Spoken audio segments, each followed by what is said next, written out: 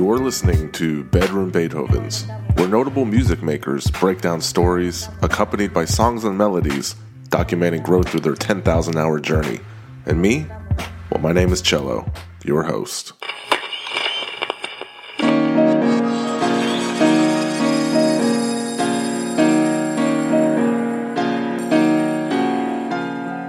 I am a bedroom Beethoven. I've been working this grave shift, and I ain't made shit. I wish I could buy me a spaceship and fly. Welcome to episode 81 of the podcast, ladies and gentlemen. You understand me now. Bet you didn't know your boy could sing like that, huh? Sometimes you see that I'm mad. My guest this week No is... one can always be an angel. My name is Devo Springsteen, producer, songwriter, has worked with most notably Kanye West, John Legend, a lot of the common, the good music family.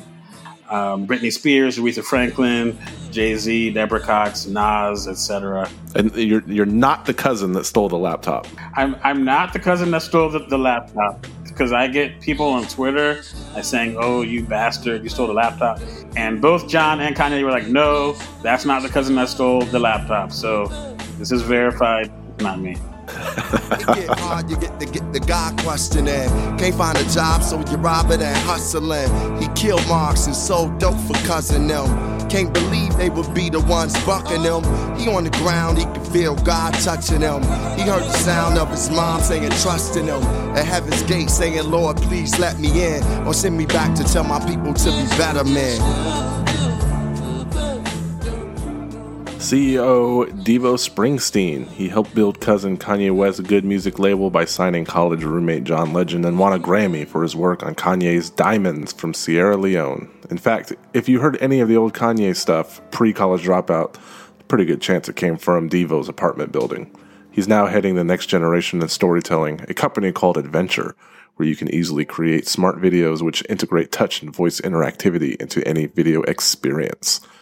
That's right. Visit Adventure. That's ADVENTR.io to sign up for the exclusive beta for free. In the meantime, as we approach mid-August, I wish you all happy vibes, happy summertime vibes. Appreciate you checking out the podcast. As always, patreon.com/bedroombeethovens is where you can support this content creator.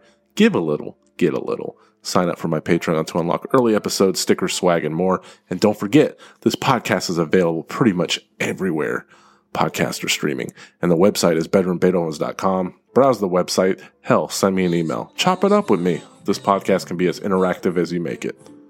Devo Springsteen is my guest. Time to talk good music and entrepreneurship. Let's hit it.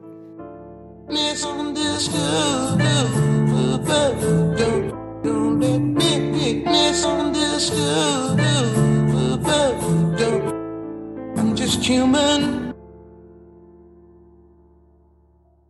I did the John Legend All of Me interactive video. I messed up, and John told me to try again twice before I got the chord right. Yeah, but man, that was cool. Yeah. The goal of this new company is that videos, like, I shouldn't even say videos because they're not videos; they're adventures. But the goal is that in the next 5 years, that's normal. That's not even interesting on the internet. But like Netflix had the Black Mirror Bandersnatch. That wasn't you, right? Right. That was not. So there's some copycat guys out there with the interactive thing. I think it works really well for music, but TV, I don't think it's caught on as strong. I think there's different hurdles to jump for each category, right? Yeah. I mean, in terms of, well, we were doing that sort of interactive stuff 8 or 9 years ago. And so what Netflix is doing now on a much bigger level are things that we were doing ages ago. Now, even what Netflix is doing, which is pretty cool, it seems like a big lift. Like they had to build all the software. It doesn't work on Facebook. It doesn't work anywhere outside of the Netflix app, which is cool.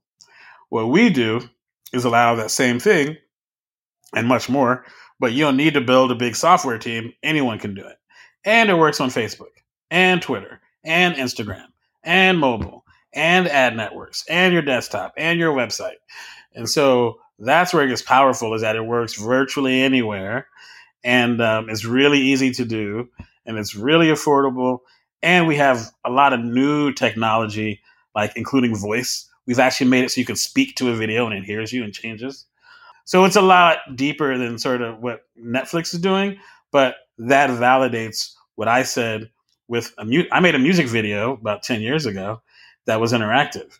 And all these companies came to me and started saying, oh, we need that. How can we do that? So I realized, oh, in the future, this is how it's going to be on the internet. And Netflix is one of the first big companies to say, yeah, we want to double down on interactivity. But there's been interest in that and people doing it for many years. And I feel like, me personally, and the people I work with, I think we're honestly some of the most advanced, if not the most advanced people on earth when it comes to interactive media.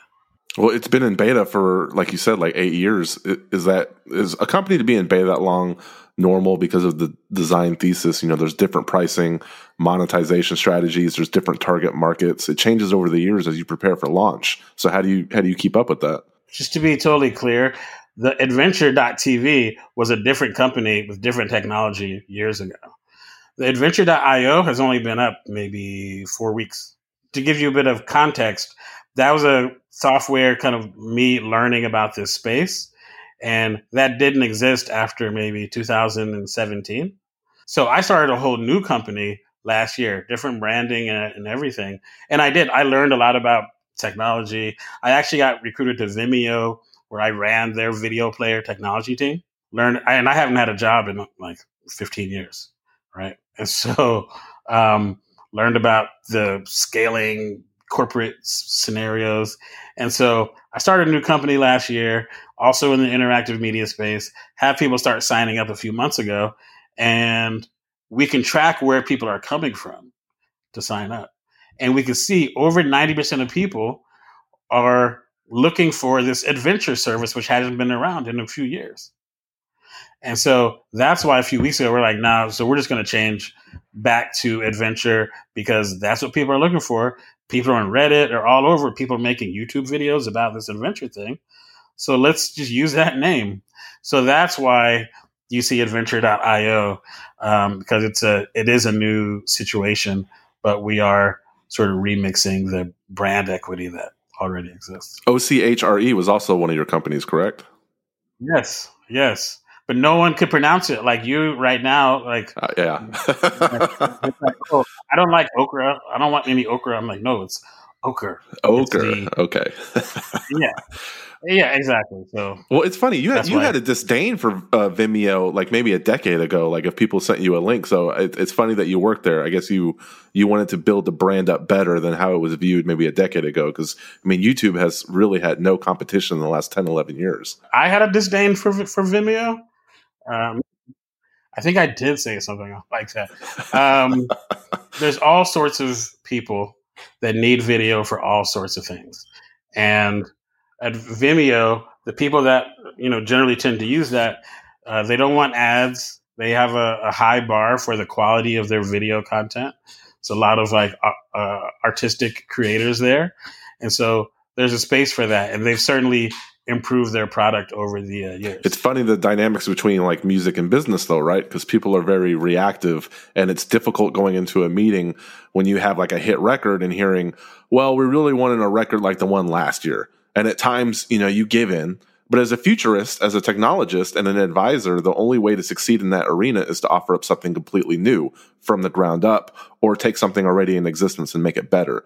Then you have to convince people one by one to sign up for it or buy it. It kind of takes a different mindset. Yeah, I agree. And I was just telling someone yesterday, like I didn't realize until maybe the past couple of years that there were these different mindsets. So when I learned a lot from Kanye, and even just how I operate. When I first hooked up with Kanye, I just thought what he was doing was dope. And I said, I think there's something here. I think I can help add unique value to it. And I'm going to do that. All the other people that know everything, all the label heads or just the professionals, the rappers, they would say, no one wants to hear you rap. Just keep making beats. And people know this story. And it's not until something becomes socially validated that typically these big systems, whether it's an investor, whether it's a record label, whether it's A&R, it's only when it gets hot that people start to recognize its value. John Legend's first album, Get Lifted, we had to all these labels for years before he got a record deal. It's rare to get someone that actually is like, oh, this is good, I'm going to invest in it. Whatever that may be. So I think when you do find those people, you should like really appreciate that and like hold on to them, because they'll give you the real deal, not like, is it hot or not to other people. Yeah. So, like, how did John Legend so early in his career was able to get on an Aretha record that was written by you, Isaac Hayes, and the guy who wrote Getting Jiggy with It? Like, I don't know much about David Porter, but the versatility is astounding that he can write songs for ZZ Top, Wu-Tang, and Patsy Cline. John and I used to be roommates, which a lot of people know, but I'll dive into that, I guess, a little bit deeper. But when we were at Penn, we both went to college in Philadelphia at the University of Pennsylvania. And actually, the really interesting thing is when I was in high school, I visited Penn for this special weekend. They had high schoolers come. And I remember meeting people, not meeting people, and there was a guy across this big auditorium. I see this guy, and I'm just like, me and that guy, if we both go here, are going to be best friends. I've never felt that before, but I knew, I'm like, I don't know why, but I know that's the case. Freshman year, I go there, I end up meeting that guy like end of first semester, which is John. It ends up being John. I'm like, oh, this is the guy I saw in that auditorium. Interesting. We ended up being roommates the next 3 years of college, and then moving to New York and being roommates in New York with a bunch of other guys. While living in New York, and John had a job somewhere, and I was trying to figure it out here in New York, I would just be making beats and making song ideas in our little studio set up in our apartment. And the Aretha Franklin, several of John's first album songs, and that Aretha Franklin song, or What Y'all Want to Do, is a song that I came up with in our little apartment.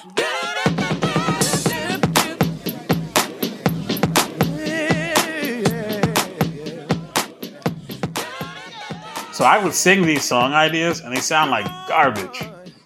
And but then John would come home from work, and I'd be like, John, you gotta sing this. It'll sound hot. So then he sings it. Now sounds like it's a hot like record.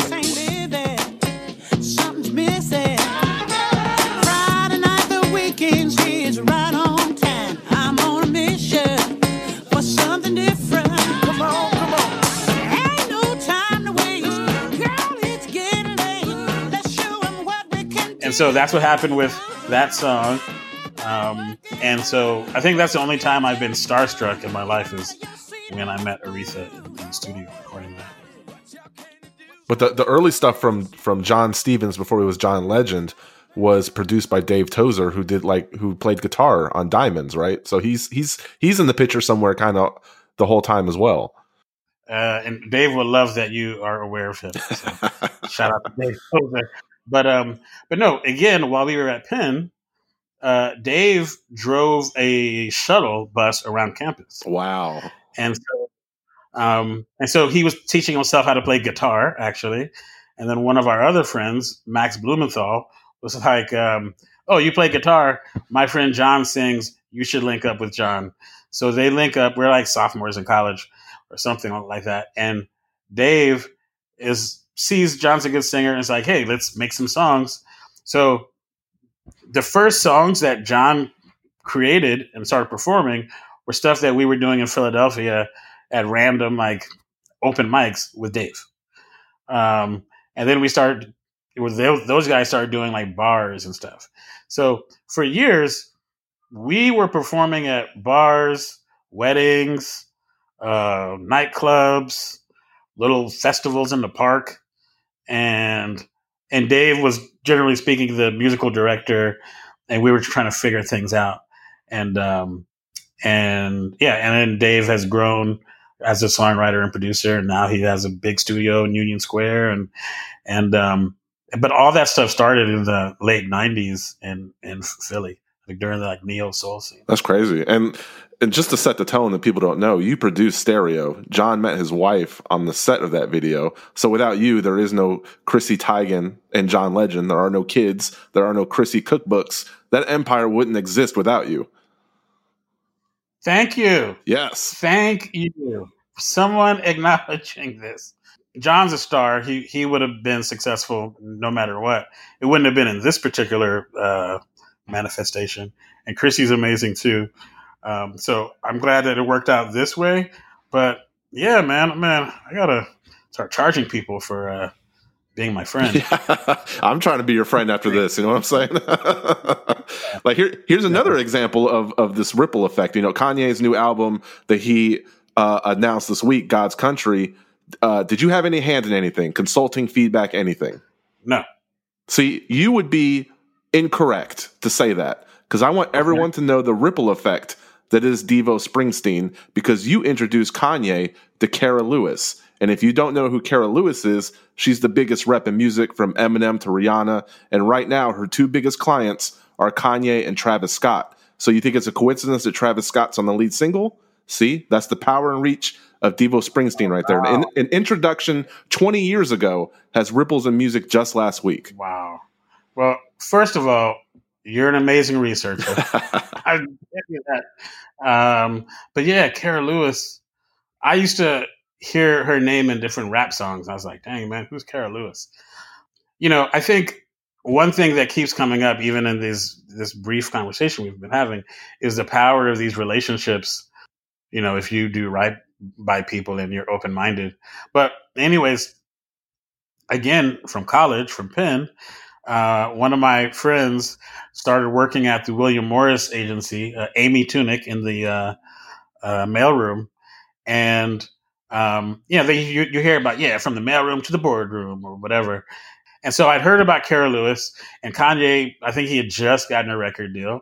And I was like, man, we got to get you a booking agent. Like, Kara Lewis, she's a booking agent. I think she's supposed to be the best. My friend works in a mailroom at William Morris. Maybe we can get hooked up with her. So somehow my friend Amy was able to set up a meeting with Kara Lewis. And so we go to William Morris, and we're like 22, 23. I don't know. We're super young. And again, Kanye had no songs out. He had just, I think, gotten a record deal. He may not even have had a deal then yet. But we go to Kara Lewis's office, and I've never been in one of these offices. It's this big building, and you go in, and you know there's 4 walls to a room. I think one of them may have been windows. Every inch of every wall was covered with plaques, and I was like, "Holy shit, this is amazing! I've never seen 3 plaques, much less hundreds." And so, you know, I give it to Kanye. Like, again, at that time, he had no songs out. He did have a Rockefeller chain. That was the one, like, validating thing, I guess. But, yeah, we're just young kids. We're in the room. She has Eminem concerts she's planning, tours. And Kanye was like, yeah, I'll play you my songs. And he just didn't even really ask. He just said, where's your CD player? It was back when they had CD players. And goes over to her CD player, puts in his CD. She didn't ask for any of this. And starts performing his shit. He's performing Jesus Walks. To the hustlers, killers, murderers, drug dealers, even the scribblers. Jesus Walks with them. To the victims of welfare, feel we living in hell here. He's performing these songs and standing there in like full on, like it could have been the Garden. And even me, I was like, damn, man, this guy's really like going hard. But it was dope. And by the end of that meeting, she was like, I want to sign you.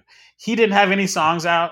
He wasn't doing any shows, but it was so compelling, his own belief, and the music was fucking fire. So somehow my friend Amy from the mailroom got us this meeting. She was there in the meeting too. And like, you know, we're all like 1 year out of college, 2 years out of college. And so we got hooked up with Kara Lewis. And whenever I see Kara, it's all love, like even now. And so, I gotta charge Kara too. Yeah. Well, shout out Amy from the mailroom at least. But you're highlighting networking, but it wasn't all roses, because the great iconic singers of the past man, they hate to be sampled by you guys. Shirley Bassey claims she didn't even know you guys sampled her, even though she's credited in the linear notes. And Shaka Khan hated Through the Wire. I'm just glad that Aretha Franklin was nice to you at least. Part of the rub for producers out there that are sampling folks, like number one, I'd really just really know that you need to sample it because it could prevent your stuff from coming out. It can definitely take away from your ownership. So make sure that it's hot and make sure that you can't really move the song along without the samples or whatever. But yeah, you have to be a writer, not just the artist, to get permissions and be notified and participate in these records. Even if you're an artist, hopefully you're able to get some sort of writing or publishing participation. But yeah, I mean, a lot of people have made a lot of money from Kanye West sampling them, or me to a lesser extent. I don't know. Like, is sampling now? How prevalent is sampling now in sort of majorly released music?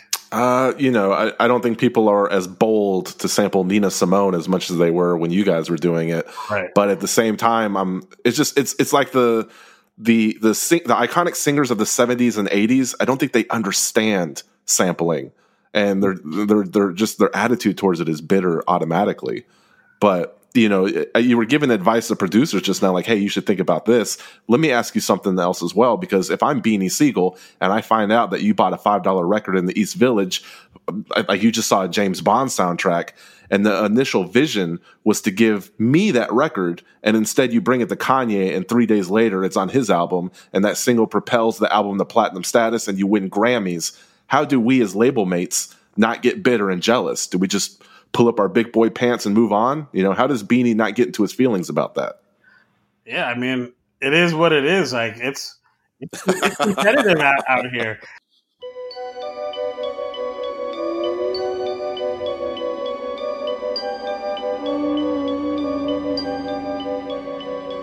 Diamonds are forever. They are all I need to please me. They can stimulate and tease me. They won't leave in the night. I've no fear that they might desert me. Diamonds are forever. Throw your diamonds in the sky if you feel the vibe. Diamonds are forever. The rock is still alive every time I rhyme. Forever, ever, forever, ever, ever, ever, ever, ever. And at the end of the day, I'm Kanye's guy. But you're label mates, though, aren't you, or no? Or is Good Music and Rockefeller, it doesn't kind of work that way at the time? Yeah, it's different. Me, I was signed to Kanye, and so that's sort of how that is. Man, so Beanie Siegel or whoever out there, you got to find your own Devo, and that's part of the gig here, and is like finding your own Dave Tozer, finding your own John Legend, and Kanye, he was someone else's Devo Springsteen, right? I have the name, the Mad Rapper, before he was his own guy.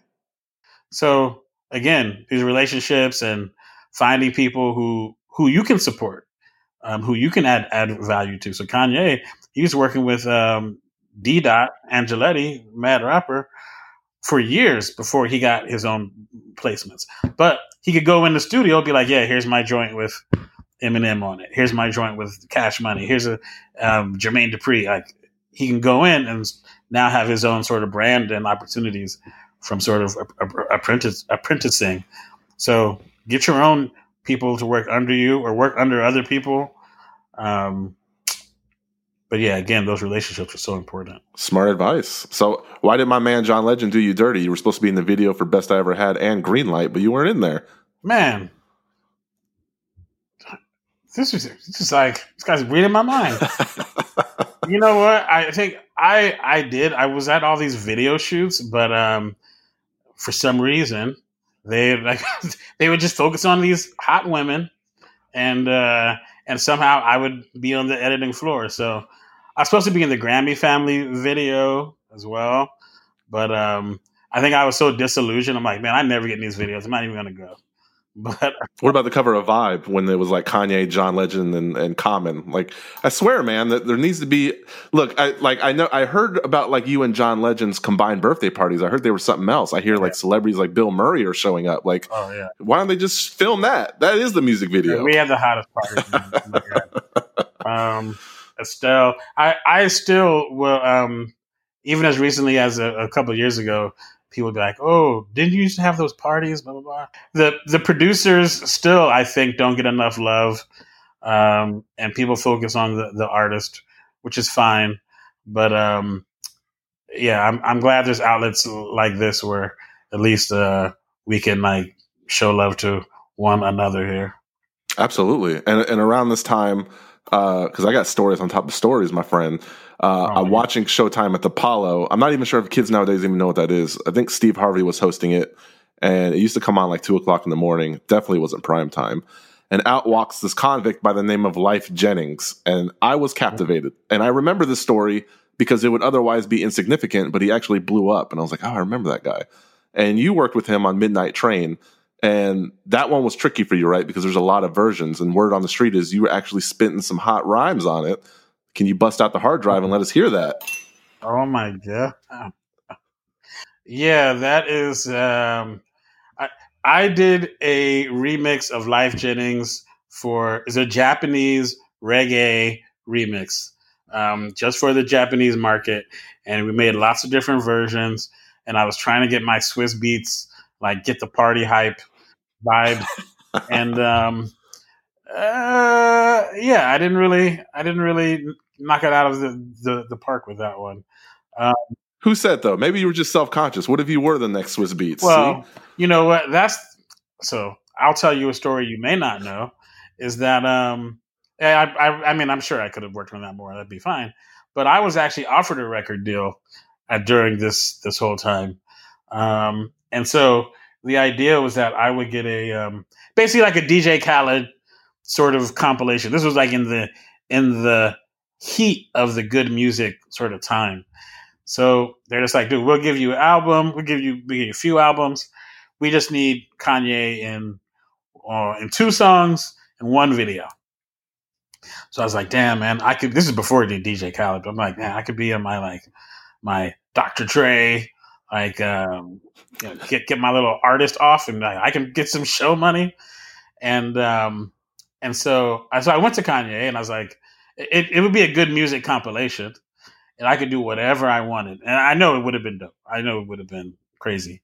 But so I go to Kanye. I'm like, yo, do you want to do this? Like, just offer me. I don't have a demo or anything. And I think he was sort of winding down sort of the first iteration of good music before like Big Sean and whatnot. And so he didn't want to like support like getting the band together again and all that. I think I could have pressed him, and he would have done it if I had like pressed him to, support this album thing. But I knew that for me, I wasn't the artist. I can get excited about even my roommate who's a singer because I know he's a world superstar level vocalist. And so now let's just put the fine tuning to make it marketable. But at the same time, I know enough about sort of what's a star that I'm like, for the music space, I'm not that guy to like be a global star, especially if I'm not the performer. I need to get all these other folks involved. So yeah, my hot bars on the Life Jennings songs will forever hopefully remain in the archives. I don't think it's public knowledge that John Legend actually did work at a prestigious consulting group. But during that time, I think you let me know that he did go see L.A. Reid and Jimmy Iovine, you name it, and they all turned him down. Call me a bad friend, but if I was in a similar situation and my friend told me that, I'd be like, well, hey, maybe music isn't your true path. Maybe you should stick to playing bars at night and PowerPoint presentations by day. But you took a chance on him. You believed in him. Like, was it obligation due to being roommates, helping a friend out? Or maybe you saw something that L.A. Reid, maybe you saw something that Clive Davis and Jimmy Iovine didn't see. Yeah, I mean, I was too young and dumb to know any better, but I'm just like, nah, this shit is hot. What are you talking about? Like, you are looking for, you as being a record company person, are looking for something that is going to generate some excitement and money. And your frame of reference ain't what's hot. Your frame of reference is what's on the radio or what your peers told you. My frame of reference is we're hot. There's nothing hotter than what we and Kanye and Consequence and JIV, and there's nothing hotter than what we're doing. And and anyone on the street will tell you that. So I don't need L.A. Reid to tell me, or whatever, just using his name, but what any executive would tell us is hot. I don't need someone to say, "Oh, John Legend," like we already have Jimmy Cozier. We already have John Legend. You don't know what you're talking about. I say the same thing now. Like I'm doing the same thing now with this tech startup on a different level, and some people are into it. Some people are like, "I don't get it. That's trash."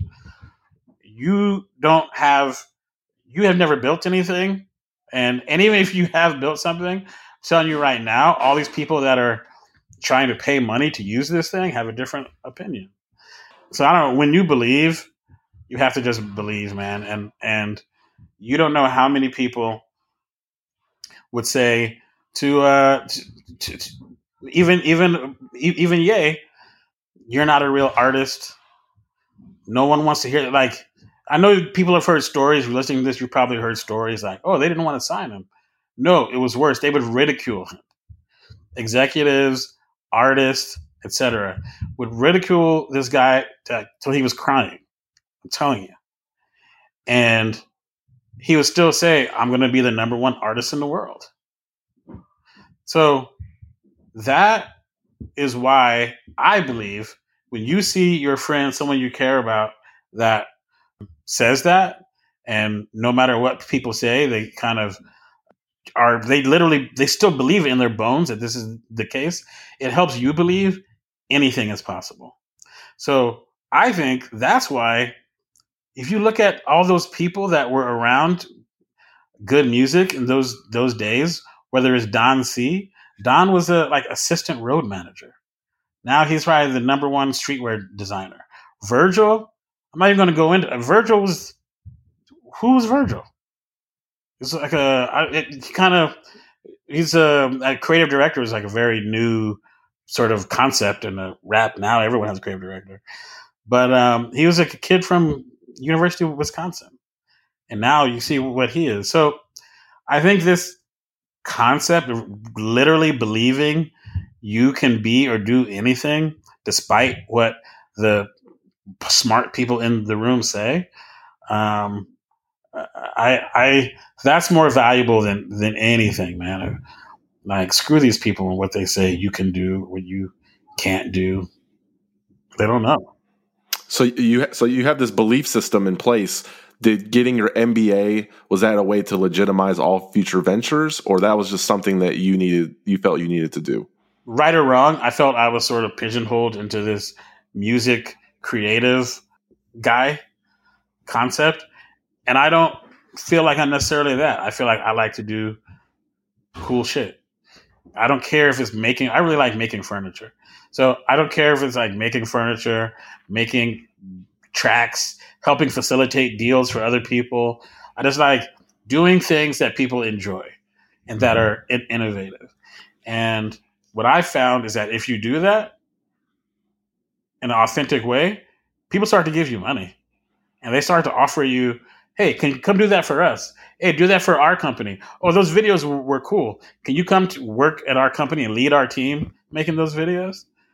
The MBA thing was really just an opportunity for me to reset my career, see some other options out there, have a couple years to figure out my next move. And I'm like, who has Grammys and an MBA? Like 2 Ivy League degrees. That's dope. Yeah. Did you take the GMAT exam? I did. Did you know that less than 10% of people that successfully passed that exam are black? Oh, really? I didn't know that. I was working on some music, and I took 30 days. I got the Manhattanville test prep and took 30 days to study for the GMAT. And then I went and took the exam. And most people, I think, for a frame of reference, take two or 3 months of like coursework. You pay someone to go into a classroom. I just studied myself with some books, and I did pretty well. I forget my score, but I think it was pretty good. And I was considering, should I go to school or do this? And some song came out. Some song that was what's the song with slips my mind? But it was Kanye, Jay-Z, Swagger Like Us. That song. So that came out, and it was just like overnight. It was on the radio all the time. And I was just like, how do you make this beat? And I'm trying to dissect how you make this beat. And I was like, man. So I spoke to Kanye that day. He was at the dentist's office. And I was like, you know what? I decided I'm going to go to business school. And I want you to write a letter like for Harvard, blah, blah, blah. And he's like, oh, what happened? Or why? And I said, man, I just Swagger Like Us beat. I'm never going to make a beat as good as this. I'm not. And so I don't want to do this anymore. That's so bittersweet. And you know what's funny? Yeah, I'm like, I won't. And I know you're going to get better. And why am I doing this? And you know what was funny is he's like, man, he was like, it's funny because we make these tracks. We're trying to make people quit doing music. We're literally trying to make you stop. And he's like, I didn't intend that from my own team, but that's literally part of why I quit.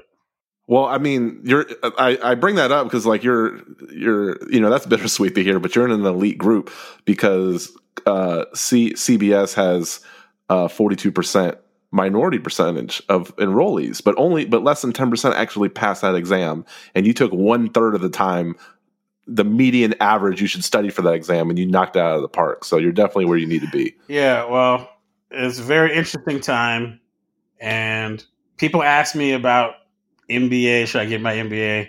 If anyone here is listening to this, my 2 cents is no. Yeah, I mean, a lot of millionaires, and the vast majority of them did not go to business school or college, period. So, Yeah.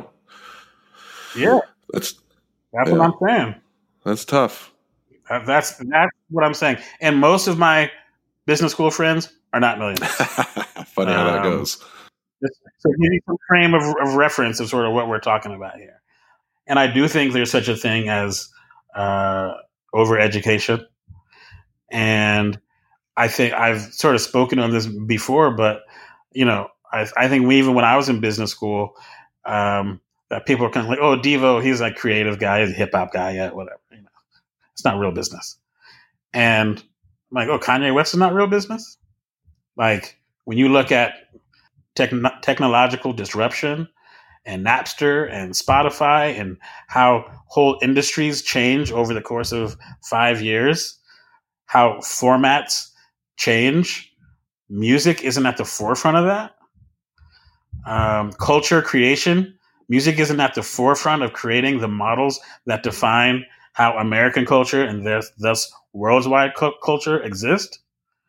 Go to China, go to Thailand, go around the world and ask them what are the first things that they think about in terms of American culture. Outside of like hamburgers or like ignorant people, they're going to mention musicians. So yeah, I think musicians and producers, especially, who I think are kind of the fabric and backbone of what music is, we're really a lot more tied in and able to affect changes and create new concepts and promote new models. Like that's why I still feel like what I'm doing is the exact same thing as when I was producing. I don't play any instruments. I don't code very much, but I know what's hot. I feel I know what the market wants. And I know sort of, this is where we are. Oh, this would be dope if people did this thing. Okay, let's do it. Yeah, I mean, you had Kanye in the spaceship video struggling at the Gap, and now he has a 10-year deal. So if that's not an example of manifested destiny, I mean, what is? That's a strong example. That's what I'm saying, man. Like, this world, I was talking to someone the other day. I was like, man, what was this song? Oh, Stay Up. with 88 Keys. 88 Keys. Yeah, yeah. And somehow came on my phone, I think earlier today. And Kanye was like, yeah, you guys should go get Kim Kardashian. Da, da, da. I was like, damn, man. You literally can just talk all these things into existence. If you believe.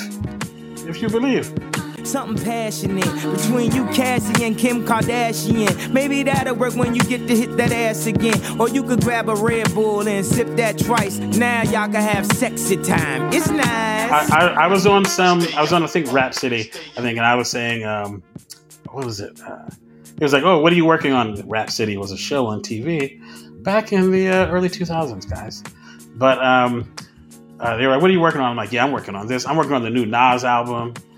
Nas, I was working on the album in my mind and in my apartment. It's like, this is for Nas, but his team didn't know about that or care or whatever.